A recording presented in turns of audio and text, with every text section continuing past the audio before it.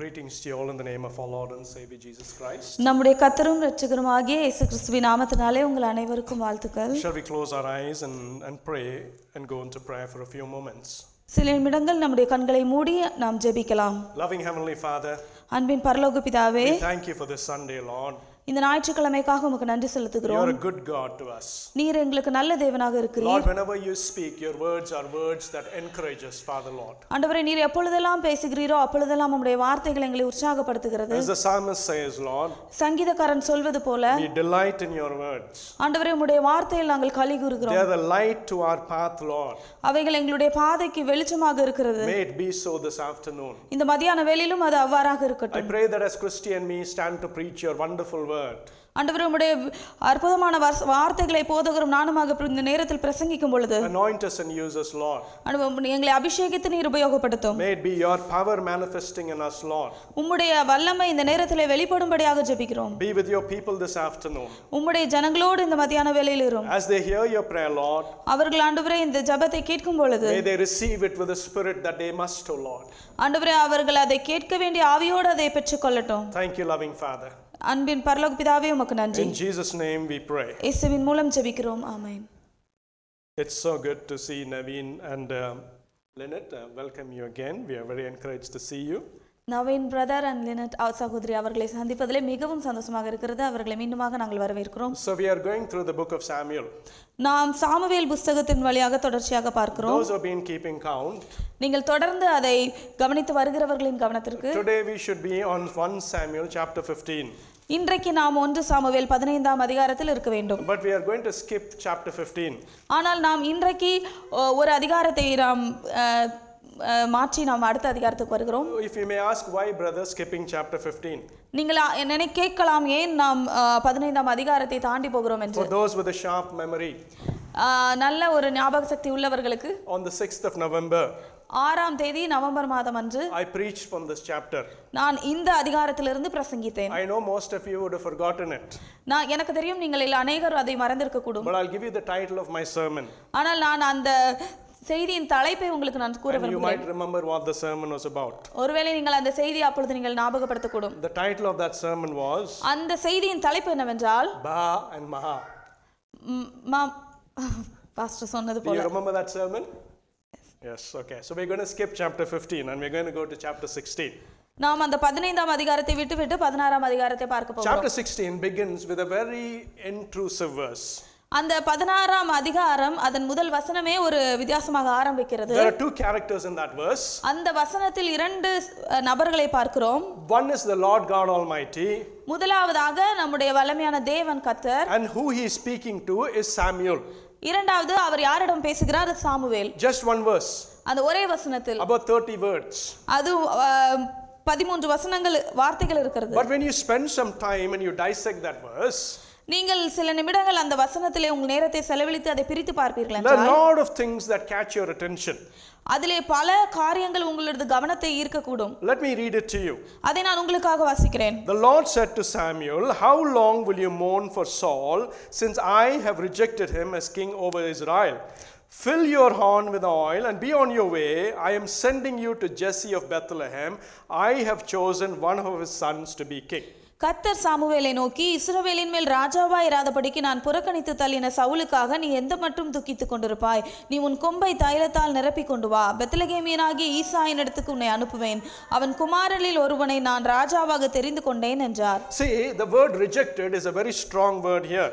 இங்கே பாருங்கள், இங்கே நான் புறக்கணித்து தள்ளினேன் என்ற வார்த்தை மிகவும் ஒரு ஆழமான வார்த்தையாக The இருக்கிறது. Lord is very clearly telling Samuel, "I have rejected Saul." ஆண்டவர் தெளிவாக சாமுவேல் இடத்தில் சொல்கிறார், நான் சவுலை புறக்கணித்து தள்ளினேன். He's saying, "I have done something, Samuel." ஆண்டவர் சொல்கிறார், நான் ஒரு காரியத்தை செய்து விட்டேன் Samuel. But Samuel, you are still there grieving for Saul. ஆனால் சாமுவேலே, நீ இன்னும் சவுலுக்காக துக்கித்துக் கொண்டிருக்கிறாய். See, even in our Christian lives, பாருங்கள், நம்முடைய கிறிஸ்தவ வாழ்க்கையிலும் கூட many a times we encounter a very similar circumstance. அநேக நேரங்களில் இதை போன்ற ஒரு சம்பவத்தை நாமும் சந்திக்கிறோம். Perhaps not at this magnitude, ஒருவேளை இவ்வளவு பெரிய ஒரு சம்பவமாக இல்லாமல் but we இருக்கலாம். certainly encounter such situations in our life. ஆனால் இது போல ஒரு காரியத்தை நம்முடைய வாழ்க்கையிலும் நாம் சந்திக்கிறோம். Situations சில சம்பவங்கள் when God has moved away and we are still stuck in those circumstances. ஆண்டவர் அந்த காரியத்தை தாண்டி போய் விட்டார், ஆனால் நாம் இன்னும் அந்த காரியத்திலேயே நிலைத்திருக்கிறோம். See, in this instance, இந்த ஒரு காரியத்தில் the Lord was heartbroken that Saul had not obeyed him. இங்கே தேவன் மனம் உடைந்திருக்கிறார், ஏனென்றால் சவுல் தேவனுக்கு கீழ்ப்படியவில்லை. That is the previous verse chapters. That's exactly what they taught us. அந்த அதற்கு முந்தைய அதிகாரத்தில் அதை தான் நாம் பார்க்கிறோம். He was very grieved about Saul. ஆண்டவர் மிகவுமாக சவுலுக்காக மனஸ்தாபப்பட்டு கொண்டிருந்தார். But when we look at this verse, it looks as if God is not concerned. ஆனால் இந்த வசனத்திலே நீங்கள் பார்க்கும் பொழுது தேவன் கவலைப்படாமல் இருந்தது போல இருக்கிறது. It looks like he is cold and unconcerned about Saul. இங்கே பார்க்கிறோம் ஆண்டவர் ஒரு கவலையே இல்லாமல் அக்கறை இல்லாமல் சவுலை குறித்து வேதனைப்படாமல் இருக்கிறார். But that's not really true. ஆனால் அது ஒரு உண்மையான காரியம் அல்ல. Because when you put into context the previous chapters, we clearly know that God was grieved with what Saul had done. ஆனால் முந்தின அதிகாரத்தில் நீங்கள் பார்க்கும் பொழுது அங்க தெளிவாக குறிப்பிடப்பட்டிருக்கிறது தேவன் சவுலுக்காக மனஸ்தாபப்பட்டார் என்று. In our personal lives, நம்முடைய தனிப்பட்ட வாழ்க்கையிலும் sometimes சில நேரங்களில் failures, தோல்விகள், brokenness, உடைக்கப்பட்ட நேரம், disappointments, மனம் முறிந்த நேரங்கள், these things define our life.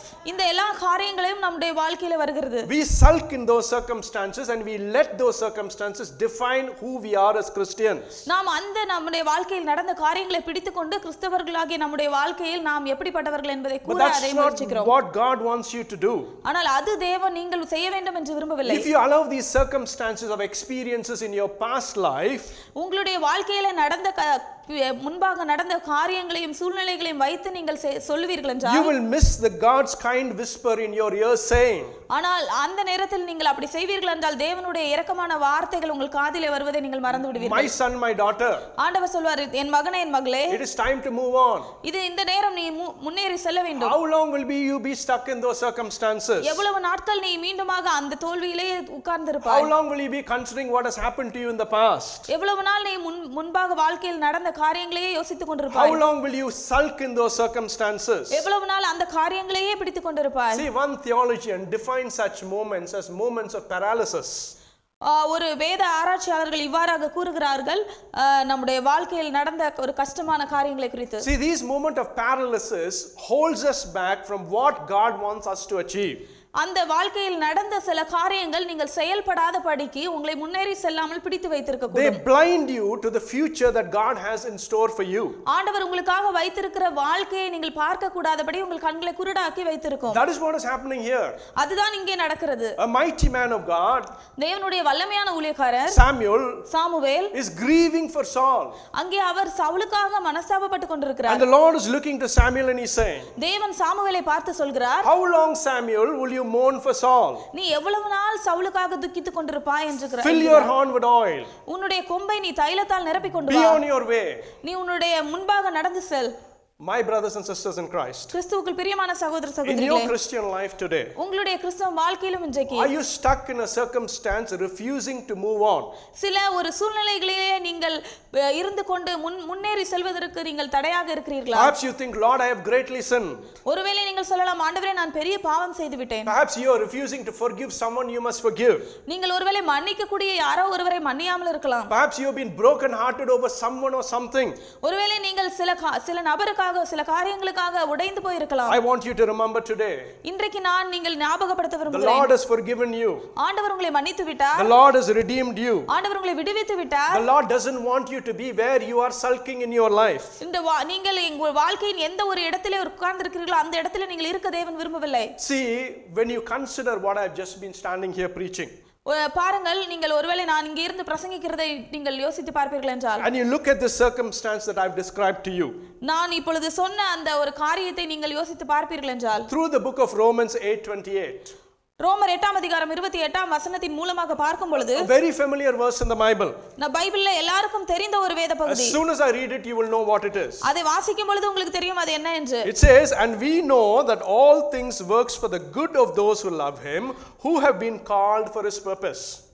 அங்கே நாம் பார்க்கிறோம், அவருடைய அழைப்பின்படி அழைக்கப்பட்டவர்களுக்கு சகலமும் நன்மைக்கு ஏதுவாக நடந்திருக்கிறது என்று. See, in our lives, நம்முடைய வாழ்க்கையிலும் கூட there have been for some people things that have really impacted our life. சில ஜனங்கள் நம்மளுடைய வாழ்க்கையில பெரிய ஒரு தாக்கத்தை ஏற்படுத்தி விட்டார்கள் என்று நினைக்கலாம். Perhaps a loss of someone you have loved. ஒருவேளை நீங்கள் நேசித்த நபர் உங்களை விட்டு பிரிந்து போயிருக்கலாம். Perhaps someone you trusted broke your heart. நீங்கள் நம்பிக்கையாக இருந்த நபர்கள் உங்கள் இதயத்தை உடைத்திருக்கலாம். Perhaps there's been an incident in your life where you are not able to overcome why God did it in your life. சில நேரத்தில் நடந்த சம்பவங்கள் உங்களுடைய வாழ்க்கையில தேவனை நோக்கி ஏன் எனக்கு ஆண்டவர் இதை செய்தார் என்று கேட்கக்கூடும். You keep questioning God. நீங்கள் தொடர்ந்து ஆண்டவரை கேள்வி கேட்டுக் கொண்டிருக்கலாம். You keep asking why Lord. நீங்கள் ஆண்டவரிடத்தில் கேட்கலாம், ஆண்டவரே ஏன்? Whenever you go to his presence, நீங்கள் அவருடைய சமூகத்திற்கு செல்லும் பொழுதெல்லாம், in prayer when you go into his presence, ஜெப நேரத்தில் நீங்கள் தேவனுடைய பிரசன்னத்தில் செல்லும் பொழுது, this past instance comes to your mind, அந்த பழைய சம்பவங்கள் உங்கள் கண்களுக்கு முன்பாக வருகிறது, and it prevents you from progressing to the place that God wants you to be in. நீங்கள் தேவன் உங்களை எந்த இடத்திற்கு நீங்கள் செல்ல வேண்டும் என்று விரும்பினாரோ அதற்கு செல்வதற்கு தடையாகவே இருக்கிறது. My brother and sister in Christ, கிறிஸ்துவுக்குள் பிரியமான சகோதர சகோதரிகளே, it is time to move on. இந்த நேரம் நீங்கள் முன்னேறி செல்ல வேண்டிய நேரம். God has a wonderful plan for you. ஆண்டவர் உங்களுக்கு அழகான திட்டங்களை வைத்திருக்கிறார். It is time for you to fill your horn and move on. இந்த நேரம் உங்களுடைய கொம்பை நீங்கள் நிரப்பிக் கொண்டு முன்னேறி செல்ல வேண்டிய நேரமாக இருக்கிறது. It is இருக்கிறது. time that God is going to do something amazing when you step out from the place you are stuck in.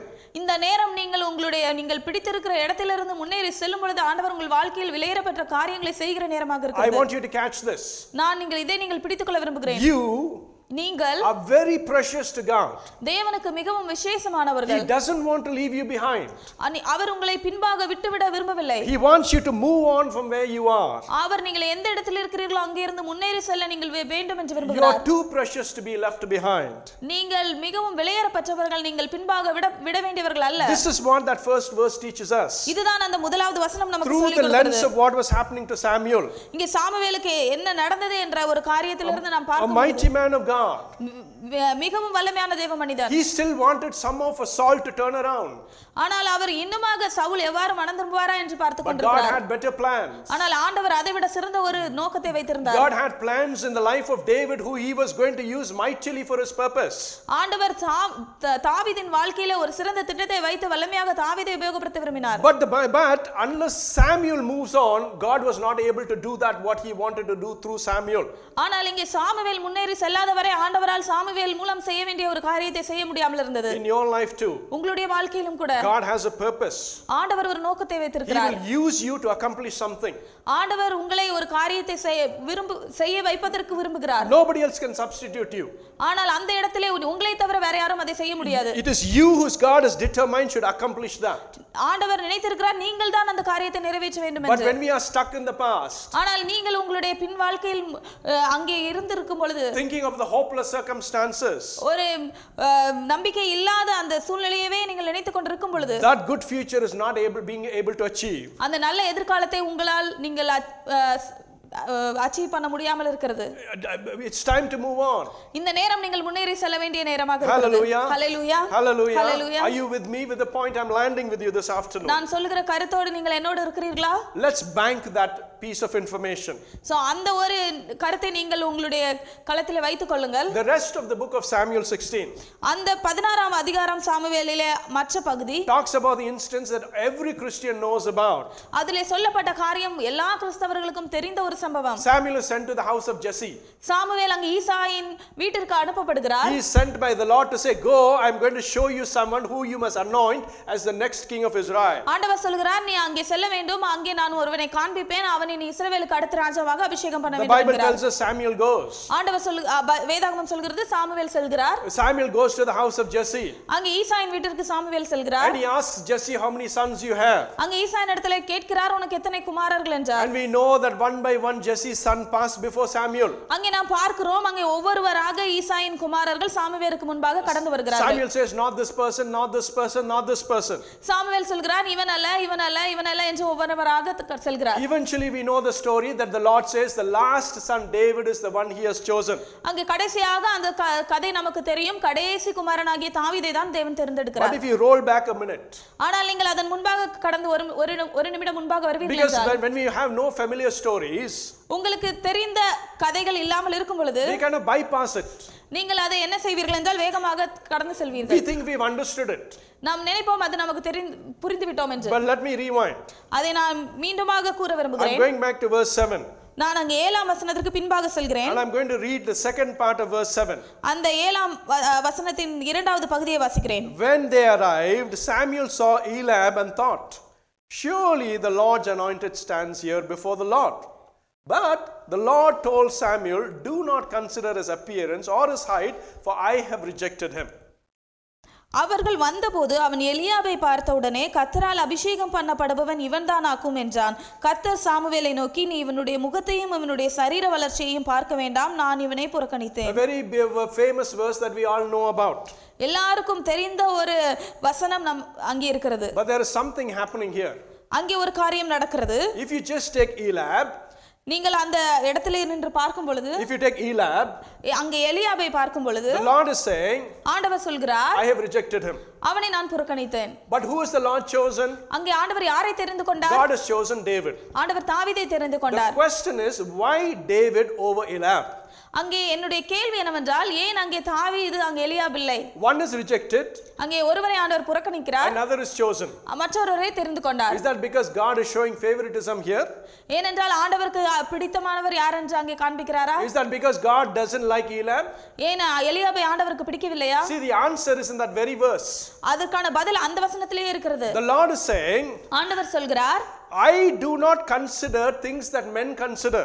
இங்கே மனிதன் பார்க்கிறபடி நான் பாரேன் என்று ஆண்டவர் சொல்கிறார். That is not my bench of measurement of anybody. அது அந்த ஒரு அளவின்படி நான் பார்க்க மாட்டேன் என்று ஆண்டவர் சொல்கிறார். What does that mean?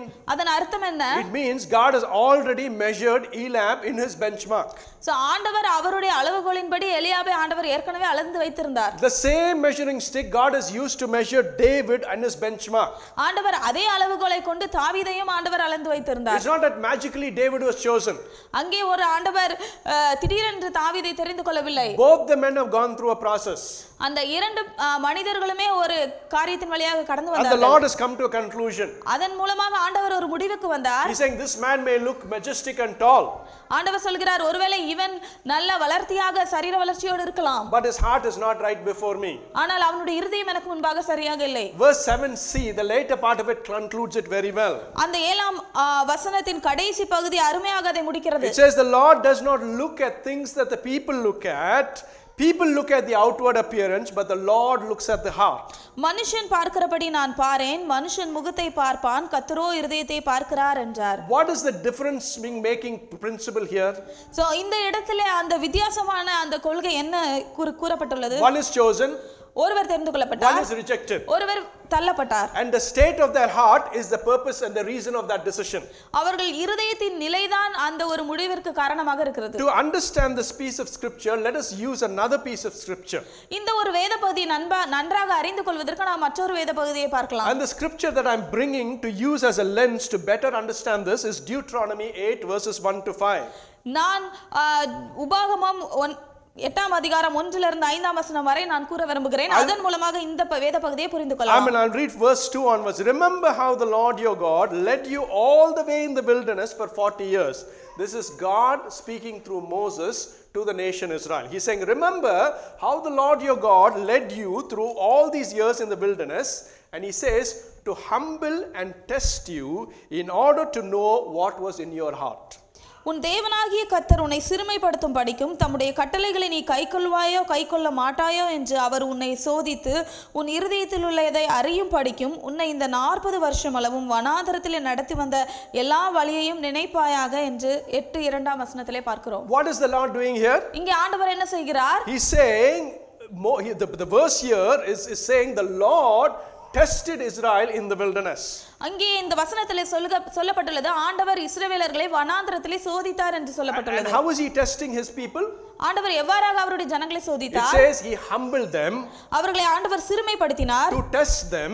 அவர்களை சோதிக்கிறார். In order to know what is in their heart. அவங்களுடைய இருதயத்தில் என்ன இருக்கிறது என்பதை அறிந்து கொள்வதற்காக செய்தார். To know whether they will keep his commands or not. அவர்கள் அவருடைய கட்டளைகளை கைக்கொள்வார்களோ இல்லையோ என்று அறிய விரும்பினார். In your life. உங்களுடைய வாழ்க்கையிலும் கூட. Have you been humbled in circumstances? ஏதாவது ஒரு சூழ்நிலையிலே நீங்கள் சிறுமைப்படுத்தப்பட்டீர்களா? Has people really pushed you down to the floor? ஒருவேளை ஜனங்கள் உங்களை உண்மையாகவே தரையிலே தள்ளிவிட்ட நிலைமைக்கு கடந்து விட்டீர்களா? Utterly insulted. உங்களை மிகவும் அவர்களை சிறுமைப்படுத்தின சம்பவம் நடந்ததா? Maybe you were belittled in your place of work. உங்களுடைய வேலை ஸ்தலத்திலே நீங்கள் சிறுமைப்படுத்தப்பட்டீர்களா? Maybe you were belittled in the ministry. உங்களுடைய ஊழியத்திலே நீங்கள் சிறுமைப்படுத்தப்பட்ட அனுபவம் இருக்கிறதா? Maybe you were belittled amongst your family. உங்களுடைய குடும்பத்தின் மத்தியிலே நீங்கள் சிறுமைப்படுத்தப்பட்ட அனுபவம் வந்ததா? Humiliated. நீங்கள் தாழ்மைப்படுத்தப்பட்டீர்களா? How many of you have been in that circumstance in your life? உங்களுடைய எத்தனை பேர் உங்களுடைய வாழ்க்கையில இப்படிப்பட்ட சூழ்நிலையின் வழியாக I don't சென்றிருக்கிறீர்கள்? want you to put up your hand today, நான் உங்களுடைய கரங்களை உயர்த்த நான் கூறவில்லை. but I want you to check and examine your heart. ஆனால் நான் இப்பொழுது உங்கள் இருதயத்தை நீங்கள் சோதிக்க விரும்புகிறேன். But here comes the most important thing. இங்கே வருகிறது மிகவும் முக்கியமான ஒரு காரியம். When you were humiliated, நீங்கள் தாழ்மைப்படுத்தப்பட்ட நேரத்தில் what was your reaction? உங்களுடைய காரியம் என்னவாக How இருந்தது? did you react to that? நீங்கள் எவ்வாறாக நீங்கள் அதை சந்தித்தீர்கள்? Human nature, மனிதனுடைய இயல்பு, when you are humiliated, நீங்கள் தாழ்மைப்படுத்தப்படும் is to பொழுது kick and fight against it. நீங்கள் அந்த இடத்திலே எதிர்த்து சண்டை போடுவது. It is use the same humiliation to humiliate somebody else. நீங்கள் அந்த தாழ்மைப்படுத்த அனுபவத்தை நீங்கள் உபயோகப்படுத்தி மற்றொருவரை It தாழ்மைப்படுத்துவீர்கள். is use sharp words to someone who humiliated you. நீங்கள் ஒரு குத்தக்கூடிய வார்த்தைகளை உபயோகப்படுத்தி நீங்கள் அந்த தாழ்மைப்படுத்தப்பட்ட நபர்களிடத்தில் யூஸ் பண்ணுவீர்கள். Perhaps you have even been angry with God, ஒருவேளை நீங்கள் தேவனிடத்திலேயே கோபமாக இருக்கலாம். saying, "Why, Lord? ஏண்டவரே ஏன் I இவ்வாறு faithfully நடந்தது? served you, Lord. நான் உண்மையாக உம்மை சேவித்தேனே. Why did you do this to me? எனக்கு ஏன் இதை செய்தீர்? Why did you do this to me? எனக்கு ஏன் இதை செய்தீர்? I'm going to ஆண்டவரே, stop fasting. நான் இனிமே உபவாசிக்கிறதை நிறுத்த I'm போகிறேன். going to stop praying. நான் ஜெபிக்கிறதை நிறுத்த போகிறேன். You do not really do the things you say you would do. ஆண்டவரே, நீ செய்வேன் என்று சொன்னதை நீர் செய்யாமல் இருக்கிறீர். Lord, I don't really believe and trust in you. ஆண்டவரே, நான் உண்மையாகவே உம்மை நான் விசுவாசித்து உம்மை சேவிக்க And போவதில்லை. you fall back. எனவே நீங்கள் பின்வாங்கி You போகிறீர்கள். backslide. நீங்கள் பின்வாங்கி But போகிறீர்கள். have you ever thought in your life உங்களுடைய வாழ்க்கையில் எப்பொழுதாவது நினைத்திருக்கிறீர்களா? that perhaps God brought that circumstance ஆண்டவர் அந்த ஒரு சூழ்நிலையை கொண்டு வந்ததற்கு, to humble you, உங்களை to தாழ்மைப்படுத்துவதற்கும், see what is in your heart? உங்களுடைய இருதயத்தில் என்ன இருக்கிறது என்பதை See, that is அறிந்து கொள்ளவும் விரும்பினார். what this verse is teaching us. அதுதான் இந்த வசனம் நமக்கு கற்றுக் It கொடுக்கிறது. is saying God tests you by humbling you to see what is in your heart. ஆண்டவர் உங்களை சோதித்து உங்களை சிறுமைப்படுத்துகிறார், உங்கள் இருதயத்தில் என்ன இருக்கிறது என்பதை அறிந்து கொள்வதற்காக. See, these tests happen in everyday life. பாருங்கள், இந்த ஒரு சோதனை ஒவ்வொரு நாளும் நம்முடைய வாழ்க்கையில் நடக்கிறது. In everyday mundane life, these tests come to your life. ஒவ்வொரு நாளும் சாதாரணமான நம்முடைய வாழ்க்கையில இந்த சோதனை நடைபெறுகிறது. Have you ever been to a shop? நீங்கள் எப்பொழுதாவது கடைக்கு சென்றிருக்கிறீர்களா? You paid them. நீங்கள் அங்கே பணத்தை நீங்கள் பே செய்து The விட்டு shopkeeper gives you more than you are owed. அந்த கடைக்காரர் உங்களுக்கு தேவையான பணத்தை கொடுக்காமல் அதிகமான பணத்தை கொடுப்பார் என்றால் What did you do in that circumstance? நீங்கள் என்ன செய்வீர்கள் அந்த நேரத்தில்? I'm truly giving you as an example. What did you do in that circumstance? நான் உண்மையாகவே உங்களுக்கு ஒரு உதாரணமாக கூறுகிறேன். அந்த நேரத்தில் நீங்கள் என்ன செய்வீர்கள்? Did you say, "Lord, this is not my money"? ஆண்டவரே, இது என்னுடைய பணம் அல்ல. And did you return it? நீங்கள் அதை அங்கே திருப்பி கொடுப்பீர்களா? What did you do when someone angrily shouted at you? யாராவது கோபத்தோடு உங்களிடத்திலே பேசும் பொழுது நீங்கள் என்ன செய்வீர்கள்? Did you say, "Look what I'm going to do to that person"? நீங்கள் சொல்வீர்களா, நான் பாருங்க நான் அந்த மனிதருக்கு என்ன சொல்ல போகிறேன்? If they used a sharp word, you will use double the sharp word to insult them. அவங்க உங்களிடத்துல கோபமா பேசும்பொழுது இன்னும் 2 மடங்கு கோபமா நீங்க அவங்களோட பேசுவீங்க. Have you gone to the Lord and said, நீங்கள் ஆண்டவரிடத்துல சென்று இவ்வாறு சொல்வீர்களா? "Father, this person has hurt me. ஆண்டவரே, இந்த மனிதர் என்னை காயப்படுத்தி I'm விட்டார். not able to accept it, Lord. என்னால் அதை ஏற்றுக்கொள்ள முடியவில்லை. But you have called me to forgive, Lord. ஆனால் நீர் என்னை அவர்களை மன்னிப்பதற்கு அழைத்திருக்கிறீர். Because you said so, ஆண்டவரே, நீர் சொன்னது நிமித்தமாக I forgive, Lord." நான் அவர்களை மன்னிக்கிறேன். How many of you are able to have done this in your Christian life? உங்களுடைய கிறிஸ்தவ வாழ்க்கையில் எத்தனை பேர் இதை நீங்கள் உங்களால் செய்ய முடிகிறது? My brother and sister in Christ, கிறிஸ்துவுக்குள் பிரியமான சகோதர சகோதரிகளே, every day ஒவ்வொரு நாளும் God puts you to tests. ஆண்டவர் உங்களை சோதனைகளுக்குள்ளாக நடத்துகிறார். God wants to see how honest you are. ஆண்டவர் நீங்கள் எவ்வாறு நேர்மையாக இருக்கிறீர்கள் என்பதை தெரிந்து God கொள்ள wants to விரும்புகிறார். see how straightforward you are. ஆண்டவர் நீங்கள் எவ்வாறு நேர்மையாக நடக்கிறீர்கள் என்பதை பார்க்க In விரும்புகிறார். the book of Chronicles, இங்கே நாளாகமம் புத்தகத்தில் chapter 29, 29ஆம் அதிகாரம் verse 17, 17ஆம் வசனம், there is a beautiful verse that King David utters. அங்கே ஒரு அழகான ஒரு வசனம் தாவீது ராஜா சொல்கிறார். This is the David praying to God. இங்கே தாவீது ராஜா ஆண்டவரிடத்திலே ஜெபிக்கிறார். A very short verse, ஒரு சின்ன வசனம் அது. but a magnificent verse to understand the subject being preached today. ஆனால் இன்றைக்கு நான் போதிக்கிற காரியத்தை அறிந்து கொள்வதற்காக மிகவும் சிறந்த ஒரு வசனமாக இது இருக்கிறது. David is looking at the Lord. அங்கே தாவீது தேவனை நோக்கி பார்த்து, And see, look at the choice of his words. அவனுடைய வார்த்தைகளை நீங்கள் இங்கே கவனித்து பாருங்கள். He is saying, அவர் சொல்கிறார், "I know, my God, that you test the heart and you are pleased with integrity." 29:17. அங்க 17ஆம் வசனம், என் தேவனே, நீர் இருதயத்தை சோதித்து உத்தம குணத்தில் பிரியமாயிருக்கிறீர் என்பதை Look what அறிவேன். he is saying. இங்கே அவர் என்ன சொல்கிறார் He என்று said, "I பாருங்கள். know, Lord." ஆண்டவரே எனக்கு தெரியும். You check my heart. நீர் என் இருதயத்தை சோதித்து, And when you check my heart, when you find integrity, that pleases you. நீர் என் இருதயத்தை சோதிக்கும் பொழுது உத்தம குணத்தை பார்த்து அதில் பிரியப்படுகிறீர். How did David know this? இங்கே தாவீதுக்கு அது எவ்வாறு தெரியும்? This is a moment in his life இது அவனுடைய வாழ்க்கையில் உள்ள ஒரு when நேரம். the Lord had established his kingdom. தேவன் அவனுடைய ராஜ்யபாரத்தை விரிவுபடுத்துகிறார். Peace on all sides. அவனுக்கு சமாதானத்தை எல்லா புறத்திலும் The கொடுக்கிறார். country is flourishing. அங்கே அந்த தேசத்தை ஆண்டவர் ஆசீர்வதிக்கிறார். At that moment when he goes to pray to the Lord, he says, I know, Lord. அந்த நேரத்தில் அவன் தேவ சமூகத்திலிருந்து சொல்கிறார், ஆண்டவரே எனக்கு தெரியும். All the testing times that David went through in the wilderness. தாவீது வனாந்திரத்தில் சென்ற எல்லா சோதனையின் பாதைகளிலும் one after one, God was checking him out. ஒன்று ஒன்றாக ஆண்டவர் தாவீதுனுடைய வாழ்க்கையில் சோதனையை அனுப்பும் பொழுது, At one point Saul is hounding David down like a dog. அந்த ஒரு நேரத்திலே அங்கே சவுல் தாவீதை எப்படி ஒரு நாயை வேட்டையாடுவது போல பின்தொடர்ந்து செல்கிறார். And David is running for his life. அங்கே தாவீது தன்னுடைய வாழ்க்கையை உயிரை காப்பாற்றிக் கொள்ள ஓடிக்கொள்கிறார். The Bible tells us, அங்கே வேதாகமம் சொல்கிறது, in one circumstance ஒரு நேரத்திலே Saul enters a cave all by himself. அங்கே சவுல் தன்னந்தனியாக அந்த கெபிக்குள்ளே நுழைந்து வருகிறார். What he doesn't know is David and his men are hiding in that cave. அவனுக்கு என்ன தெரியாது என்னவென்றால் தாவீதும் அவனோடு இருந்தவர்களும் அந்த கெபியில் தான் நுழைந்திருக்கிறார்கள் என்று. David has the opportunity to slay Saul at that very moment. அந்த நேரத்திலே தாவீதுக்கு ஒரு வாய்ப்பு வருகிறது சவுலை அந்த இடத்தில் கொன்று போடுவதற்கு. All his men are encouraging him, slay him, he is your enemy. அங்கே உள்ள தாவீதோடு இருந்தவர்கள் எல்லாரும் சொல்கிறார்கள், அவரை கொன்று போடும், அவர் உனக்கு விரோதியாக இருக்கிறாரே என்று. David says, அங்கே தாவீது சொல்கிறார், I will not touch the anointed of the Lord. அங்கே தாவீது சொல்கிறார், கர்த்தரால் அபிஷேகம் பண்ணினவர் மேல் என் கையை போடேன் என்று. One example அங்கே ஒரு உதாரணம் of the respect a man has on the act of the Lord Almighty. அங்கே ஒரு மனிதனுக்கு தேவனுடைய செயலின் மேல எவ்வாறு ஒரு மரியாதை இருந்தது என்று பார்க்கிறோம். That is a great example for that. அதுதான் ஒரு மிகப்பெரிய உதாரணமாக இருக்கிறது. See, all of these are examples of God testing someone. இவை எல்லாமே தேவன் ஒரு மனிதனை சோதிக்கும் பொழுது என்ன நடக்கும் என்பதற்கு உதாரணம்.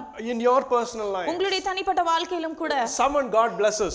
ஒருவேளை ஒருவரை ஆண்டவர் ஆசீர்வதிக்கலாம். God gives them a better house than you. உங்கள் வீட்டை விட ஒரு அழகான வீடை மற்றவர்களுக்கு கொடுக்கலாம். What is your reaction in those circumstances?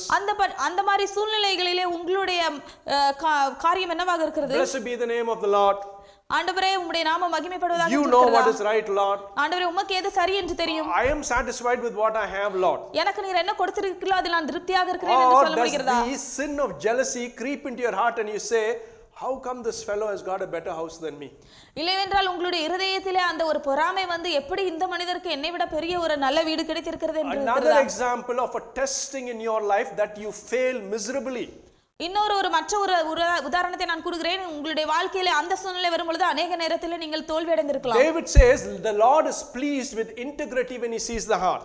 அங்கே தாவீது சொல்கிறார், ஆண்டவர் என்னுடைய இருதயத்திலே இருக்கிற உத்தம குணத்தை பார்த்து அதில் பிரியப்படுகிறார் என்று. What is this integrity? அந்த உத்தம குணம் என்றால் என்ன? See, when you are alone, பாருங்கள், நீங்கள் தனியாக இருக்கும் பொழுது, no one is watching you, உங்களை யாருமே பார்க்காத பொழுது, no one to challenge you, உங்களிடத்தில் யாரும் சவாலிட இல்லாத பொழுது, in that circumstance, அந்த சூழ்நிலையிலே when you do what is right, நீங்கள் எது சரியோ அதை செய்வீர்கள் என்றால் that is integrity. அதுதான் உத்தம குணம். Integrity is not standing before people and saying I'm this good and I'm that good. உத்தம குணம் என்பது மனிதர்கள் முன்பாக நின்று கொண்டு நான் இவ்வளவு நல்லவன் அவ்வளவு நல்லவன் என்று சொல்வதல்ல. Here is a challenge. இங்கே ஒரு சவால் இருக்கிறது. If somebody asked about you to another person, யாராவது ஒருவர் உங்களை பற்றி மற்றொருவரிடத்தில் விசாரிப்பார்கள் என்றால், how will they describe you? உங்களை குறித்து அவர்கள் எவ்வாறு சொல்வார்கள்? Will they say, அவர்கள் இவ்வாறு சொல்வார்களா? oh, that brother, he is a person of integrity. அந்த மனிதரா அவர் உத்தம குணமுள்ளவர் என்று. My brothers and sisters in Christ, கிறிஸ்துவுக்குள் பிரியமான சகோதர along சகோதரிகளே, with honesty, ஒரு நேர்மையான ஒரு இருதயத்தோடு, truthfulness, உண்மையான இருதயம், faithfulness, விசுவாசம், integrity is a principle that must define every Christian life. உத்தம குணம் இவையெல்லாம் தான் ஒரு கிறிஸ்தவர்களின் வாழ்க்கையில் முக்கியமான காரியங்களாக இருக்கிறது. And integrity is a matter of your heart. அங்க உத்தம குணம் என்பது உங்கள் இருதயத்தில் இருக்க வேண்டிய ஒரு காரியம். Integrity begins with a commitment to God. உத்தம குணம் நீங்கள் தேவனிடத்தில் எவ்வாறு அர்ப்பணித்து இருக்கிறீர்களோ அதிலிருந்து வருகிறது. In your Christian journey, உங்களுடைய கிறிஸ்தவ when பயணத்தில் you come to a point of maturity, நீங்கள் ஒரு முதிர்ந்த அனுபவத்திற்கு வரும் பொழுது, and you determine in your heart, உங்களுடைய இருதயத்திலே நீங்கள் இவ்வாறாக முடிவெடுப்பீர்கள், Lord, from this point onwards I am going to obey you, Lord.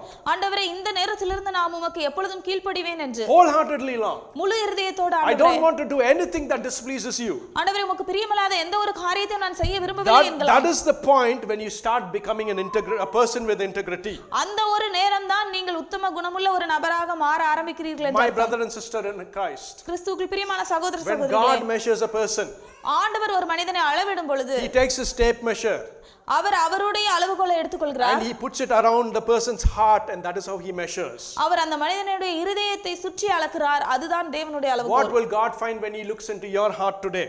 ஆண்டவர் உங்களுடைய இருதயத்தை அளக்கும் பொழுது அவர் என்ன அதிலே கண்டுபிடிப்பார் என்று பாருங்கள். See, it is what you do is not important, but why you do it is important. நீங்கள் என்ன செய்கிறீர்கள் என்பது முக்கியமல்ல, நீங்கள் ஏன் அதை செய்தீர்கள் என்பதுதான் முக்கியம். See, when God looks at the heart, what will He see? ஆண்டவர் உங்களுடைய இருதயத்தை பார்க்கும் பொழுது அவர் அதிலே என்ன பார்ப்பார்? The Bible does not say what God looked in Eliab and his brothers and they failed.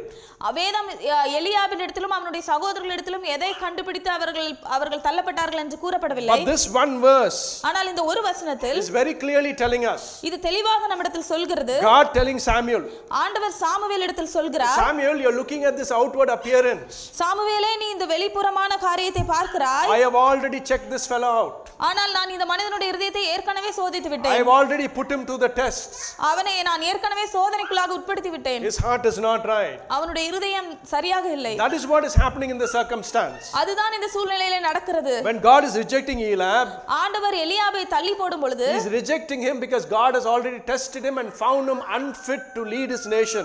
ஏனென்றால் அவன் ஏன் ஆண்டவரால் தள்ளப்பட்டார் என்றால் அவன் ஏற்கனவே சோதனைக்கு உட்படுத்தப்பட்டு அவன் இஸ்ரவேலை ஆள தகுதியானவனாக இல்லை என்று In கண்டறியப்பட்டான். our church, நம்முடைய சபையிலும் கூட we sing songs. நாம் பாடல்களை We பாடுகிறோம். say, Lord, you are a faithful God. ஆண்டவரே, நீர் உண்மையான தேவன் என்று சொல்கிறோம். If you promise, you will never fail to keep your promise, God. ஆண்டவரே, நீர் வாக்குத்தத்தம் பண்ணுவீர் என்றால் அந்த வார்த்தையை நீர் கண்டிப்பாக நிறைவேற்றுவீர் என்று பாடுகிறோம். Sir, ஐயா, it is true.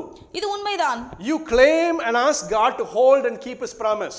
நீங்கள் ஆண்டவரிடத்திலே அவருடைய சொன்ன வார்த்தையை நிறைவேற்ற வேண்டும் என்று In கேட்கிறீர்கள். the eye of God, who are you? ஆண்டவருடைய பார்வையிலே நீங்கள் யார்? The Bible says வேதாகமம் சொல்கிறது that we are to be like God, image of Him. நாம் தேவனுடைய சாயலில் உண்டாக்கப்பட்டிருக்கிறோம், அவரை போல உண்டாக்கப்பட்டிருக்கிறோம் If that is true, அது உண்மையாக இருக்கும் என்றால், and we serve a faithful God நாம் உண்மையான தேவனை ஆராதிக்கும் பொழுது, who is true to His word, அவருடைய வார்த்தைக்கு உண்மையாக இருக்கும் பொழுது, shouldn't you not be true to your word? உங்களுடைய வார்த்தையில் நீங்கள் உண்மையாக இருக்க வேண்டும் அல்லவா? How many times have you given your word to someone and failed them? எத்தனை நேரங்களில் உங்களுடைய வாக்குகளை மற்றவர்களுக்கு கொடுத்துவிட்டு அதை நிறைவேற்ற தவறி Do you keep your promises? உங்களுடைய வாக்குகளை நிறைவேற்றுகிறீர்களா? I'm challenging you today, my brothers and sisters in Christ. இன்றைக்கு சவாலாக உங்களிடத்தில் கூறுகிறேன் சகோதர சகோதரிகளே. Before I stood here preaching this sermon, நான் இங்கே பிரசங்கம் செய்ய நிற்குவதற்கு முன்பாக these same sharp words of God cut through my heart. இந்த ஒரு ஆழமான வார்த்தைகள் என்னுடைய இருதயத்திலும் அது ஊடுருவி சென்றது. As a Christian, ஒரு கிறிஸ்தவனாக இருந்து, as a child of the Almighty God, வல்லமையான தேவனுடைய பிள்ளையாக when இருந்து, you cannot keep your words, உங்களுடைய வார்த்தைகளை நீங்கள் நிறைவேற்ற தவறும் you பொழுது, are utterly unfit to be Christ's child. நீங்கள் முழுவதுமாக தேவனுடைய பிள்ளை என்று சொல்வதற்கான தகுதியை இழக்கிறீர்கள். God wants you to be truthful.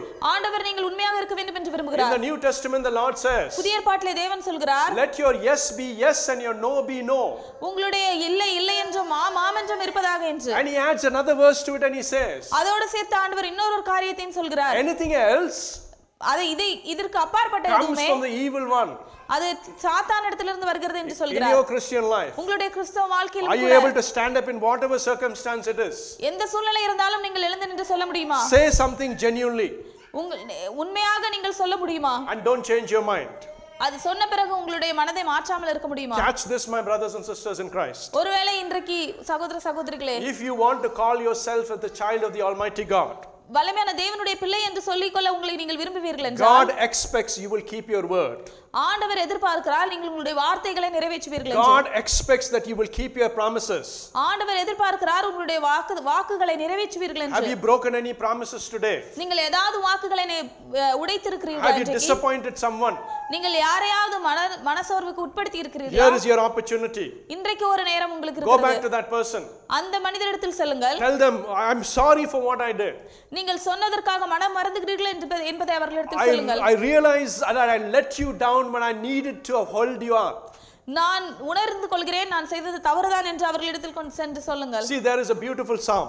இங்கே ஒரு அழகான சங்கீதம் இருக்கிறது. I love this psalm. அந்த சங்கீதத்தை நான் மிகவும் நேசிக்கிறேன். I can recite this upside down. So அந்த சங்கீதத்தை நான் பின்புறத்திலிருந்து நேராக சொல்ல முடியும். Not to tell you how good I am. So நான் எவ்வளவு நல்லவன் என்று சொல்ல விரும்பவில்லை. Because many years ago, பல வருடங்களுக்கு முன்பாக this psalm when I read it, it just drew my heart. இந்த சங்கீதத்தை நான் வாசித்த பொழுது அது என் இருதயத்தை கவர்ந்து கொண்டது. It just did something to me that I cannot explain. அது என்னிடத்தில் ஏதோ ஒன்றை செய்தது அதை என்னால் சொல்ல முடியாத அளவுக்கு. Let me read that psalm to you. அந்த சங்கீதத்தை நான் உங்களுக்காக வாசிக்கிறேன். This is David. இங்கே தாவீது இருக்கிறார். He's saying, he's looking at the Lord and saying, Lord, who may dwell in your sanctuary? அங்கே தாவீது சொல்கிறான், ஆண்டவரே உம்முடைய பரிசுத்த ஸ்தலத்தில் யார் தங்குவான் என்று. He's raising it with a question. அங்கே அவர் ஒரு கேள்வியாக ஆண்டவரிடத்தில் கேட்கிறார். He's saying, Lord, who can dwell in your sanctuary? அங்கே அவன் சொல்கிறான், ஆண்டவரே உம்முடைய பரிசுத்த ஸ்தலத்தில் யார் தங்குவான்? You know what that means? அதுக்கு அர்த்தம் என்ன? For you and me it means, உங்களுக்கும் எனக்கும் அது சொல்கிறது, Lord, who can dwell in your presence? ஆண்டவரே உம்முடைய பிரசன்னத்தில் யார் தங்குவான் என்று. How many of you love to be in the presence of God? எத்தனை பேர் நீங்கள் தேவனுடைய பிரசன்னத்தில் தங்க விரும்புகிறீர்கள்? I'm not talking about the times you pray. நான் நீங்கள் ஜெபிக்கிற நேரத்தை மாத்திரம் சொல்லவில்லை. I'm talking about every minute in your day. உங்களுடைய ஒரு நாளின் ஒவ்வொரு நிமிடத்தையும் சேர்த்து நான் சொல்கிறேன். Staying true and faithful to God Almighty. நீங்கள் ஆண்டவருக்கு வல்லமையான தேவனிடத்திலே உண்மையாக இருந்து சொல்லும் பொழுது, David is saying, அங்கே தாவீது சொல்கிறார், Lord, who can dwell in your sanctuary? ஆண்டவரே உம்முடைய பரிசுத்த ஸ்தலத்தில் யார் தங்குவான்? And look at what he says. அங்கே அவன் என்ன சொல்கிறார் என்று He பாருங்கள். whose walk is blameless, உத்தமமாய் நடந்து, who does what is righteous, எது சரியோ நீதியான காரியங்களை செய்து, who speaks the truth from his heart, தன்னுடைய இருதயத்திலிருந்து உண்மையை மாத்திரம் பேசி, who has no slander on his tongue, தன்னுடைய வாயிலே எந்த ஒரு மாயையும் இல்லாதவனாய் இருந்து, who does his neighbor no wrong, அவனுடைய அயலானுக்கு தீமையான காரியத்தை who செய்யாமல், casts no slur on his fellow man, அவனுடைய கூட இருப்பவனுக்கு அவன் விரோதமான வார்த்தைகளை வசனிக்காமல் who இருக்கிறவன், honors those who fear the Lord, தேவனுக்கு பயப்படுகிறவர்களை கனப்படுத்துகிறவன், who keeps his oath even when it hurts, அவன் ஆணையிட்டதில் நஷ்டம் வந்தாலும் தவறாதிருக்கிறான், who lends his money without usury, அவன் ஐந்தாவது வசனம், who lends his money without usury, அவன் கள்ள தராசை உபயோகப்படுத்தாமல் இருந்து, who does not accept a bribe against the innocent. அவன் வஞ்சனையாக வருகிற வருமானத்தை வாங்காமல் இருக்கிறான். The Bible says, வேதாகமம் சொல்கிறது, if a man keeps all these qualities, இந்த எல்லா குணங்களையும் ஒரு மனிதன் வைத்திருப்பான் என்றால், the final verse hits the nail on the head. So அதோட கடைசி வசனம் ஒரு ஆணி அடித்தால் போல இருக்கிறது. It says, அது இவ்வாறாக சொல்கிறது, he who does these things will never be shaken. So இந்த காரியங்களை எல்லாம் செய்கிறவன் அவன் ஒரு நாளும் அசைக்கப்படாதிருப்பான். I want you to go home today.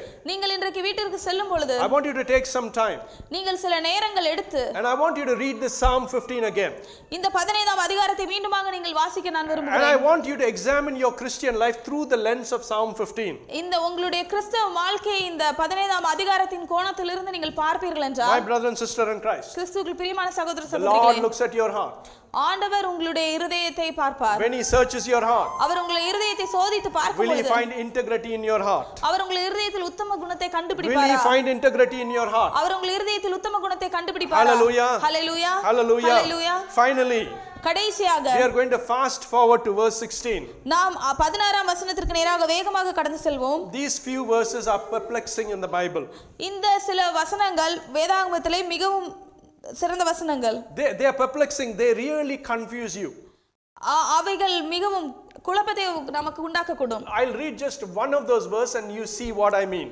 அதிலே ஒரு வசனத்தை நான் வாசிக்கிறேன், அதன் அர்த்தம் என்ன என்று நீங்கள் 1 பாருங்கள். Samuel 16 verse 14. 1 சாமுவேல் 16ஆம் அதிகாரம் 14ஆம் வசனம். We are still in the book of Samuel 16. நாம் இங்கே 16ஆம் அதிகாரத்தில் தான் சாமுவேலில் இருக்கிறோம். Two things we have learned so far. இதுவரை நாம் இரண்டு காரியங்களை கற்றுக்கொண்டோம். Moving on from where you are. So நீங்கள் எங்கே இருக்கிறீர்களோ அங்கே இருந்து முன்னேறி செல்கிற காரியம். Second is that the Lord is looking at your heart. இரண்டாவது ஆண்டவர் உங்கள் இருதயத்தை பார்க்கிறார். And here's the third and the final one. இங்கே மூன்றாவதாக கடைசியான காரியம். Now the spirit of the Lord had departed from Saul, and an evil spirit from the Lord tormented him. கர்த்தருடைய ஆவி சவுலை விட்டு நீங்கினார், கர்த்தரால் வரவிடப்பட்ட ஒரு பொல்லாத ஆவி அவனை கலங்க பண்ணி கொண்டிருந்தது. See, the English Bible is implying that there is an evil spirit from God tormenting Saul. இங்கே வேதாகமத்திலே தமிழ் வேதாகமத்தில் இவ்வாறு சொல்லப்பட்டிருக்கிறது, கர்த்தரால் வரவிடப்பட்ட ஒரு பொல்லாத ஆவி அவனை கலங்க பண்ணி கொண்டிருந்தது. So what does this verse mean? இந்த வசனத்திற்கு அர்த்தம் என்ன? Have you ever considered what this verse means? நீங்கள் எப்பொழுதாவது இந்த வசனத்தின் அர்த்தம் என்ன என்று யோசித்திருக்கிறீர்களா? We know very clearly the Bible says God has nothing to do with evil. இங்கே வேதாகமம் தெளிவாக சொல்கிறது, ஆண்டவர் தீமையோடு எந்த ஒரு காரியத்தையும் சம்பந்தம் இல்லாமல் இருக்கிறார். But here there is a verse saying an evil spirit from God has come upon Saul. ஆனால் இங்கே வேதாகமத்திலே வாசிக்கிறோம், அங்கு தேவனால் வரவிடப்பட்ட பொல்லாத ஆவி சவுலிடத்தில் வந்தது. We are going to turn our attention to 3 pieces of scripture to examine what this actually means. இந்த வசனத்தின் அர்த்தம் என்ன என்பதை அறிந்து கொள்வதற்கு மற்ற ஒரு 3 வசனங்களை நான் உங்களுக்காக காண்பிக்க விரும்புகிறேன். Earlier this week, இந்த வாரத்தின் ஆரம்ப நாட்களில் when I hit this verse, நான் இந்த வசனத்தை வாசித்த பொழுது I was praying to God saying, Lord, what does this verse mean? நான் தேவனிடத்தில் ஜெபித்தேன், ஆண்டவரே இதன் அர்த்தம் என்ன என்று. What should I go and tell your people now? ஆண்டவரே உம்முடைய ஜனங்களுக்கு நான் போய் என்ன சொல்ல வேண்டும் என்றேன். I researched the topic. நான் அந்த வார்த்தையை நான் சோதித்து பார்த்தேன். I looked at all the commentaries. So நான் அதன் எல்லா ஒத்த வாக்கியங்களையும் எடுத்து வாசித்து பார்த்தேன். None of பார்த்தேன். them was really explaining this verse to me.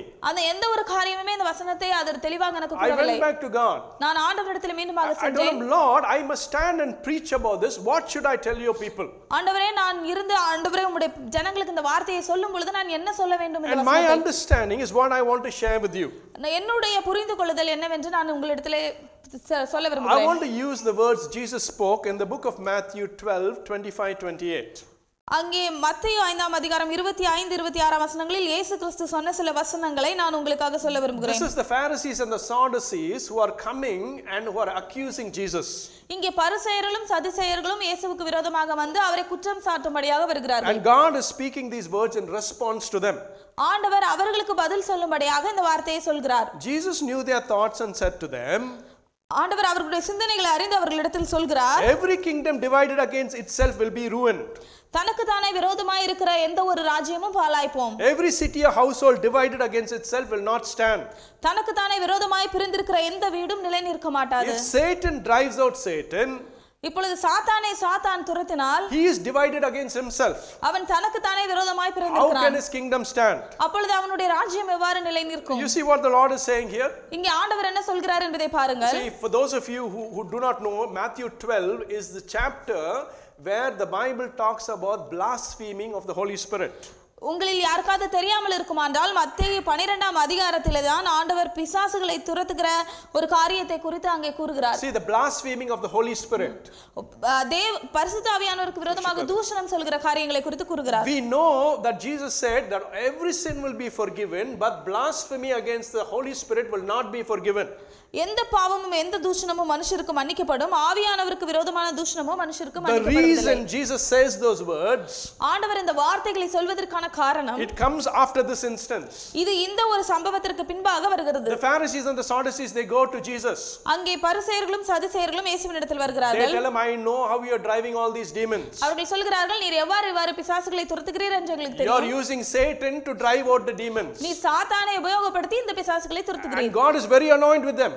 ஆண்டவர் அதன் நிமித்தமாக மிகவும் கோபப்படுகிறார். That is when God says every sin will be forgiven, but not the sin against the Holy Spirit. எனவேதான் ஆண்டவர் சொல்கிறார், எல்லா பாவமும் மன்னிக்கப்படும், ஆனால் பரிசுத்த ஆவியானவருக்கு விரோதமான பாவம் மன்னிக்கப்படாது. You know why he says that? உங்களுக்கு தெரியுமா ஏன் அவ்வாறு ஆண்டவர் சொன்னார் என்று? Because the Pharisees and Sadducees did not recognize the anointing that was upon the Messiah through who he was driving out the demons. ஏனென்றால் பரிசேயர்களும் சதுசேயர்களும் மேசியாவிற்குள்ளாக இருந்த அந்த ஒரு அபிஷேகத்தை குறித்து அறியாமல் அவர் எவ்வாறு பிசாசை துரத்தினார் என்பதை அறியாமல் சொன்னார்கள். They said the anointing in you is a demonic anointing. அவர்கள் சொன்னார்கள் உம்மிடத்தில் இருக்கிற அபிஷேகம் அது சாத்தானிடத்திலிருந்து வந்தது என்று. That is why Jesus says it is a sin that cannot be forgiven, is the sin of blaspheming against the Holy Spirit. எனவேதான் இயேசு இவ்வாறாக சொன்னார், பரிசுத்த ஆவியானவருக்கு விரோதமாக தூசிக்கப்படுகிற எந்த தூஷணமும் மன்னிக்கப்படுவதில்லை. So that is a side piece of information. So அதுதான் நான் இதற்கு மற்றொரு ஒரு கருத்தை கூறுகிறேன். But let's come back to the subject. ஆனால் நாம் இப்பொழுது முக்கியமான கருத்துக்கு நேரா Clearly Jesus is saying, இங்கே ஆண்டவர் இவ்வாறாக தெளிவாக சொல்கிறார், if Satan cannot stand against Satan, this kingdom will fall. சாத்தானை சாத்தான் துரத்தினால் அவனுடைய ராஜ்யம் நிலை நிற்காது. Here's the second verse. இங்கே இரண்டாவது ஒரு வசனம். The very first verse in the book of Job. இங்கே யோபனுடைய புத்தகத்தின் முதலாவது வசனம். Verse 6 to 12. 6ஆம் வசனத்திலிருந்து 12ஆம் வசனம் வரை. A very interesting verse this one also is. இங்கே ஒரு சுவாரஸ்யமான வசனங்கள் அங்கே இருக்கிறது. One day the angels came to present themselves before the Lord. ஒரு நாள் தேவபுத்திரர் கர்த்தருடைய சந்நிதியில் வந்து நின்றபோது சாத்தானும் அவர்கள் நடுவிலே வந்து நின்றான். And also Satan came with them. The Lord said to Satan, "Where are you coming from?" கர்த்தர் சாத்தானை பார்த்து நீ எங்கே இருந்து வருகிறாய் என்றார். Satan answered the Lord, சாத்தான் கர்த்தருக்கு பிரதியுத்தரமாக "From roaming the earth to and fro." பூமி எங்கும் உலாவி அதில் சுற்றித் திரிந்து வருகிறேன் Then என்றார். the Lord said to Satan, கர்த்தர் சாத்தானை நோக்கி "Have you ever considered my servant Job?" என் தாசனாகிய யோபின் மேல் கவனம் வைத்தாயோ? And Satan tells the Lord. சாத்தான் ஆண்டவரிடத்தில் இவ்வாறு He சொல்கிறான். says, "Yes, I know Job. ஆமாம் எனக்கு யோபு தெரியும். There is no one like him on earth, I know." உத்தமனும் சன்மார்க்கனுமான யோபுவை போல யாரும் இல்லை என்று. But Lord, ஆனால் ஆண்டவரே, does Job fear you for no reason? ஆண்டவர் யோபு உமக்கு பயந்து நடக்கிறது காரணம் இல்லாமலா? Catch this word. இந்த வார்த்தையை பிடித்துக் கொள்ளுங்கள். Have you not put a hedge around him and his household and everything he has? நீர் அவனையும் அவன் வீட்டையும் அவனுக்கு உண்டான எல்லாவற்றையும் சுற்றி வேலி அடக்கவில்லையோ? What does this verse mean? இந்த வார்த்தைக்கு அர்த்தம் என்ன? The Bible is saying வேதாகமம் சொல்கிறது Satan is challenging the Lord. இங்கே சாத்தான் ஆண்டவருக்கு சவாலிடுகிறான். Lord, you have put a hedge around Job. ஆண்டவரே நீர் யோபுவை சுற்றி வேலி அடைத்திருக்கிறீர். What does it mean? அதற்கு அர்த்தம் என்ன? God is protecting this man. ஆண்டவர் இந்த மனிதனை பாதுகாக்கிறார். Protecting from who? ஆண்டவர் யாரிடமிருந்து பாதுகாக்கிறார்? From very Satan himself. சாத்தான் இடத்திலிருந்து தான். Because Satan tells the Lord, ஏனென்றால் சாத்தான் ஆண்டவரிடத்தில் சொல்கிறான், take your protection away. ஆண்டவரே உம்முடைய பாதுகாப்பை நீர் எடுத்து Allow me to go and afflict him. என்னை நீர் அங்கே உள்ளே செல்வதற்கு அனுமதியும். Then see what that man does. பிறகு அந்த மனிதன் என்ன செய்கிறான் See, என்று the பாரும். point I am landing to you, நான் உங்களுக்கு சொல்ல வருகிற காரியம் Job என்னவென்றால் was hedged in. அங்கே யோபு வேலி அடைக்கப்பட்டு பாதுகாப்பு. No harm can befall him. அவனுக்கு எந்த ஒரு ஆபத்தும் அங்கே வர The முடியாது. harm cannot come to him unless the Lord permits. அங்கே ஆண்டவர் அனுமதிக்காவிட்டால் அவனுக்கு எந்த தீமையும் வர That முடியாது. is why Satan is telling the Lord, எனவேதான் சாத்தான் ஆண்டவரிடத்தில் சொல்கிறான், remove your hedge from him. ஆண்டவரே உம்முடைய வேலியை நீர் அங்கிருந்து Allow எடுத்துக்கொள்ளும். me to go and afflict him. என்னை நீர் அங்கே உள்ளே செல்வதற்கு And அனுமதித்து then see what Job does. அதன் பிறகு யோபு என்ன செய்கிறான் என்று பாரும். If you think I'm making all of this up, நான் இதையெல்லாம் உங்களுக்கு சொல்கிற காரியம் என்னவென்றால், let me give you another example. நான் உங்களுக்கு மற்ற ஒரு உதாரணத்தை கூற விரும்புகிறேன். Luke 22, 21, 23. Luca 21, 22, 23. The last night Jesus was on this earth. இயேசு கிறிஸ்து கடைசி இரவு இந்த உலகத்தில் இருந்த பொழுது He looks at Simon Peter அவர் சீமோன் பேதுருவை பார்த்து சொல்கிறார், and catch these words. இந்த வார்த்தையை பிடித்துக் கொள்ளுங்கள். You have heard this over and over again many times. இந்த வார்த்தையை நீங்கள் பல முறை திரும்ப திரும்ப கேட்டிருக்கலாம். Let me read it to you. இதை நான் உங்களுக்காக வாசிக்கிறேன். I will be done in 5 minutes. நான் இன்னும் 5 நிமிடத்தில் முடித்து Stay விடுவேன். with me, I'm almost done. என்னோடு இருங்கள், நான் முடித்து விட போகிறேன். Simon, Simon, சீமோனே சீமோனே, Satan has asked to sift you as wheat. இதோ கோதுமையை சுலகினால் புடைக்கிறது போல சாத்தான் உங்களை புடைக்கிறதற்கு உத்தரவு What is கேட்டுக்கொண்டார். happening here? What is happening here? இங்க என்ன நடக்கிறது? Jesus is telling Simon, அங்கே இயேசு சீமோனிடத்தில் சொல்கிறார், Satan has asked. சாத்தான் என்னிடத்தில் உத்தரவு கேட்டுக்கொண்டான். What has he asked for? அவன் எதற்காக உத்தரவு கேட்டான்? To sift you like wheat. உன்னை கோதுமையை சுலகினால் புடைக்கிறதற்கு உத்தரவு What கேட்டான். is happening to Simon? இங்கே சாமுவேலுக்கு என்ன நடக்கிறது? Simon. Simeon. Pedro. சீமோனுக்கு என்ன Simon நடக்கிறது? Peter is being protected by God's hedge. இங்கே சீமோன் பேதுரு தேவனுடைய வேலியினால் பாதுகாக்கப்பட்டிருந்தான். But Satan has asked to test this man. ஆனால் இங்கே சாத்தான் வந்து இந்த மனிதனை சோதிப்பதற்கு தேவனிடத்தில் I உத்தரவு really கேட்கிறான். like the words Jesus uses here. இங்கே இயேசு உபயோகப்படுத்துகிற அந்த வார்த்தையை நான் மிகவும் அதிகமாக He says, நேசிக்கிறேன். sift you like wheat. இங்கே சொல்லப்பட்டிருக்கிறது கோதுமையை சுலகினால் புடைக்கிறது போல. See, in my garden, என்னுடைய தோட்டத்திலே I have a sieve. எனக்கு அந்த சுலகு இருக்கிறது. I sometimes take the soil and I sift it. நான் சில நேரத்திலே அங்கே மண்ணை எடுத்து நான் அதிலே புடைப்பேன். To find fine soil in which I will sow seeds. அதிலே நான் ஒரு மெல்லிதான மண்ணை கண்டுபிடித்து அதிலே நான் விதைப்பதற்கு. That is the context that God is giving us here today. அதுதான் இந்த இடத்திலே ஆண்டவர் சொல்ல வருகிற காரியம். Satan is sifting Simon Peter. இங்கே சாத்தான் சீமோன் பேதுருவை புடைக்கிறான். Some things will fall through that sieve. அதன் மூலமாக ஏதாவது கீழே விழும். Some will stay on the sieve. ஏதாவது சில இது சுலகிலே சேர்ந்து கொள்ளும். What did Satan want to keep hold of in the sieve? ஆனால் இங்கே சுலகிலே சாத்தான் எதை வைத்துக் கொள்ள விரும்பினான்? Simon's faith. அங்கே சீமோனின் விசுவாசம். Did Satan succeed? அங்கே சாத்தான் ஜெயித்தானா? He did. அவன் ஜெயித்தான். We know that Simon Peter rejected the Lord 3 times. அவனுக்கு தெரியும் சீமோன் பேதுரு 3 முறை தேவனை மறுதலித்தான். What is the point I'm making? நான் இங்கே சொல்ல வருகிற காரியம் என்ன? When a person belongs to the Lord, ஒரு மனிதன் தேவனுக்கு சொந்தமானவனாக இருக்கும்போது God puts a hedge around him. அவனை சுற்றி ஆண்டவர் வேலி அடைக்கிறார். Satan cannot touch that man. சாத்தான் அந்த வேலியை தொட முடியாது. Satan cannot near that person. சாத்தானால் அந்த மனிதனிடம் அருகே வர முடியாது. If that person has to be touched by Satan, ஆனால் அந்த மனிதன் சாத்தானால் தொட வேண்டுமானால் he must first go get permission from God. அங்கே சாத்தான் தேவனிடத்தில் முதலாவதாக பெர்மிஷன் கேட்க வேண்டும். Come back to Saul. பிறகு அந்த நாம் இங்கே சாமுவேல் இடத்தில் வருவோம். Saul is an anointed person. Saul ஒரு அபிஷேகிக்கப்பட்ட மனிதன். We know when I preached in that chapter 6 when he was anointed as king. நான் 6ஆம் அதிகாரத்திலிருந்து பிரசங்கித்த பொழுது அவன் ராஜாவாக அபிஷேகிக்கப்பட்டான். The Bible says the presence of God came upon him powerfully. வேதாகமம் சொல்கிறது தேவனுடைய ஆவியானவர் வல்லமையாக அவன் மேல் இறங்கினார். And he began prophesying. அவன் தீர்க்கதரிசனம் சொல்லத் தொடங்கினான். An anointed man. அங்கே அபிஷேகிக்கப்பட்ட மனிதன். When the Bible talks about in 16:14 that the spirit of God left him. அங்கே 16ஆம் அதிகாரம் 14ஆம் வசனத்தில் வாசிக்கிறோம் தேவனுடைய ஆவியானவர் சவுலை விட்டு விலகினார். The protection that God had upon Saul has left him. அங்கே ஆண்டவர் சவுலுக்கு வைத்திருந்த வேலி அந்த இடத்தை விட்டு சென்று விட்டது. He is still an anointed of God. ஆனால் அவன் இப்பொழுதும் அபிஷேகிக்கப்பட்ட மனிதன் தான். So Satan must ask God the permission to come back and torment him. ஒருவேளை சாத்தான் ஆண்டவரிடத்தில் சென்று அவர் அந்த சவுலை சோதிப்பதற்கு பெர்மிஷன் கேட்டு வந்திருக்க கூடும். That is what the Bible says, the spirit from the Lord comes to torment him. எனவேதான் வேதாகமம் சொல்கிறது கர்த்தரால் வரவிடப்பட்ட ஒரு பொல்லாத ஆவி சவுலை God doesn't send that spirit. ஆண்டவர் அந்த ஆவியை அனுப்பவில்லை. When the spirit asks, God permits. அங்கே அந்த ஆவி ஆண்டவரிடத்தில் கேட்கும் பொழுது ஆண்டவர் அதை அனுமதிக்கிறார். The protection of Saul is gone. அங்கே சவுலுக்கு இருந்த பாதுகாப்பு இல்லாமல் போனது. So what does this mean for you and me? இங்கே இது நமக்கும் உங்களுக்கும் எனக்கும் என்ன சொல்கிறது? Why did I spend the last 10 minutes explaining all of this? நான் கடைசி 10 நிமிடங்கள் உபயோகப்படுத்தி இது எல்லாவற்றையும் சொன்ன காரணம் என்ன? Here is a beautiful verse from the book of James.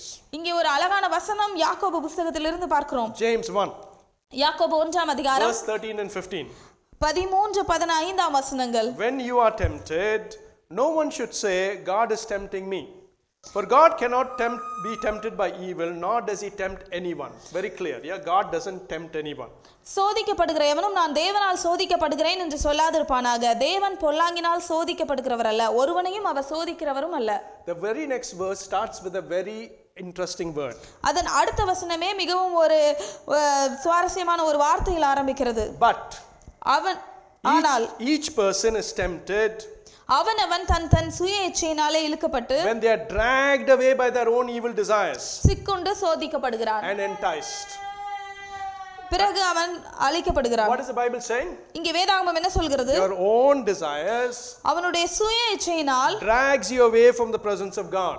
தேவனுடைய சமூகத்திலிருந்து இழுத்து கொண்டு வருகிறது. In Psalm 15 David asked, Lord, who may dwell in your sanctuary? அங்கே சங்கீதம் 15 ஆண்டவரே யார் உம்முடைய கூடாரத்தில் தங்குவான் என்று தாவீது கேட்கும் பொழுது here the Bible is saying the people are dragged away from the presence of God. இங்கே வேதாகமம் சொல்கிறது ஜனங்கள் தேவனுடைய பிரசன்னத்திலிருந்து இழுக்கப்பட்டு வருகிறார்கள். God's protection over them goes.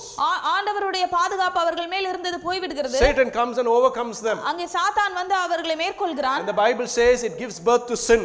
அங்கே வேதாகமம் சொல்கிறது அது பாவத்தை பிறப்பிக்கிறது. And when that sin is fully grown, அந்த பாவம் பூரணமாகும் பொழுது it becomes death. அது மரணத்தை பிறப்பிக்கிறது. My brothers and sisters in Christ, கிறிஸ்துவுக்குள் பிரியமான சகோதர சகோதரிகளே, where are you today? இன்றைக்கு நீங்கள் எங்கே இருக்கிறீர்கள்? There is a hedge that God places around men. ஆண்டவர் உங்களுக்கு வைத்த வேலி அங்கே எங்கே இருக்கிறது? Are you on this side of the fence or are you on the other side of the fence? அந்த வேலியின் உள்ளே இருக்கிறீர்களா அல்லது வெளியே இருக்கிறீர்களா? If you must be on the inside of the fence, நீங்கள் ஒருவேளை அந்த வேலியின் உள்ளே இருப்பீர்கள் என்றால் some of the qualities that Psalm 15 speaks about must be part of your Christian life. அங்கே சங்கீதம் 15ஆம் அதிகாரத்திலே உள்ள அந்த குணாதிசயங்கள் எல்லாம் உங்களுடைய வாழ்க்கையில் கண்டிப்பாக இருக்க வேண்டும். If you are not on this side of the fence, நீங்கள் ஒருவேளை அந்த வேலியின் உள்புறத்தில் இல்லாமல் இருப்பீர்கள் என்றால் it means you are already been dragged away from his presence. அதற்கு அர்த்தம் நீங்கள் ஏற்கனவே அவருடைய பிரசன்னத்திலிருந்து இழுக்கப்பட்டு விட்டீர்கள் என்று அர்த்தம். By who have you been dragged away? யார் மூலமாக நீங்கள் இழுக்கப்பட்டீர்கள்? By Satan himself. சாத்தான் மூலமாக. Where is your life today? உங்களுடைய வாழ்க்கை இன்றைக்கு எங்கே இருக்கிறது? Check your life today. உங்களுடைய வாழ்க்கையை சோதித்து பாருங்கள். Are you someone who has been dragged away from the presence of God? ஒருவேளை நீங்கள் அந்த ஆண்டவருடைய பிரசன்னத்திலிருந்து இழுக்கப்பட்டவராக இருக்கிறீர்களா? Don't fool yourself. உங்களை நீங்களே ஏமாற்றிக் கொள்ளாதீர்கள். You may be able to fool the society around you. ஒருவேளை உங்களை சுற்றி இருக்கிற சமுதாயத்தை உங்களால் ஏமாற்ற முடியும். You may put on a persona as though you're very holy நீங்கள் ஒருவேளை எல்லாரும் முன்பாக நான் பெரிய பரிசுத்தவான் என்று காட்டிக்கொள்ளலாம். in the eyes of God. தேவனுடைய பார்வையிலே Where do you stand today? நீங்கள் இன்றைக்கு எங்கே நிற்கிறீர்கள்? What is the state of your heart in the presence of God? உங்களுடைய இருதயத்தின் நிலை தேவனுடைய பிரசன்னத்தில் என்னவாக இருக்கிறது? Check your life. உங்களுடைய வாழ்க்கையை சோதித்து பாருங்கள். Check your life. உங்களுடைய வாழ்க்கையை சோதித்து When பாருங்கள். God puts a hedge around you, உங்களை சுற்றி தேவன் வேலி அடைக்கும் பொழுது, oh, it is a beautiful life. ஓ இந்த அழகான வாழ்க்கை. Everything that you do will prosper. நீங்கள் செய்கிற எல்லா காரியங்களும் அது ஆசீர்வதிக்கப்பட்டிருக்கும். When you strive, it will prosper. நீங்கள் முயற்சி செய்யும் பொழுது அது ஆசீர்வதிக்கப்பட்டிருக்கும். Your blessings will be abundant. உங்களுடைய ஆசீர்வாதம் அளவில்லாததா இருக்கும். Things will come searching after you, blessings. உங்களுடைய ஆசீர்வாதங்கள் உங்களை தேடி வரும். But when you are not on the right side of that fence, ஆனால் நீங்கள் அந்த வேலியின் உள்புறத்தில் இல்லாமல் இருக்கும் பொழுது, you will strive but you will fail. நீங்கள் முயற்சி செய்வீர்கள் ஆனால் தோல்வி You அடைவீர்கள். will earn your money but it will not remain with you. நீங்கள் கஷ்டப்பட்டு சம்பாதிப்பீர்கள் ஆனால் அவை உங்களோடு இருக்காது. Your blessings will come but they will not be complete blessings of joy. உங்களுடைய ஆசீர்வாதம் வருகிறதெல்லாம் அது முழுமையான சந்தோஷம் நிறைந்ததாக இருக்காது. My brothers and sisters in Christ, கிறிஸ்துவுக்குள் பிரியமான சகோதர I சகோதரிகளே, am sorry that my sermon, a part of it has been a bit harsh to you today. என்னுடைய செய்தியின் பாதி செய்தி கடினமானது என்று எனக்கு தெரியும். But I have stood here and spoken the truth about God. ஆனால் நான் இங்கே நின்று கொண்டு ஆண்டவரின் உண்மையை தான் நான் You பிரசங்கித்திருக்கிறேன். cannot bend the Bible in according to your will and fancy. வேதாகமத்தின் வசனங்களை உங்களுடைய விருப்பத்திற்கு நேராக நீங்கள் வளைத்துக் கொள்ள முடியாது. Let's live our life according to the standards of this scripture. நம்மளுடைய வாழ்க்கையை நாம் இந்த வேதாகமத்தின் அளவுகோலின் நேராக வாழ முயற்சிப்போம். Day by day we must perfect ourselves. ஒவ்வொரு நாளும் நாம் முழுமையாக நம்முடைய வாழ்க்கையை வாழ It விரும்புகிறோம். doesn't matter what someone says about you. இது மற்றவர்கள் உங்களை குறித்து சொல்கிற காரியம் முக்கியமல்ல. What will God tell you? ஆனால் ஆண்டவர் உங்களை குறித்து என்ன சொல்வார் என்பது When முக்கியம். God looks at my heart, ஆண்டவரே உங்களுடைய வாழ்க்கையை சோதித்து பார்க்கும் பொழுது what will God find? ஆண்டவர் உங்கள் இருதயத்தில் எதை கண்டுபிடிப்பார்? Thank you, Jesus. நன்றி ஆண்டவரே.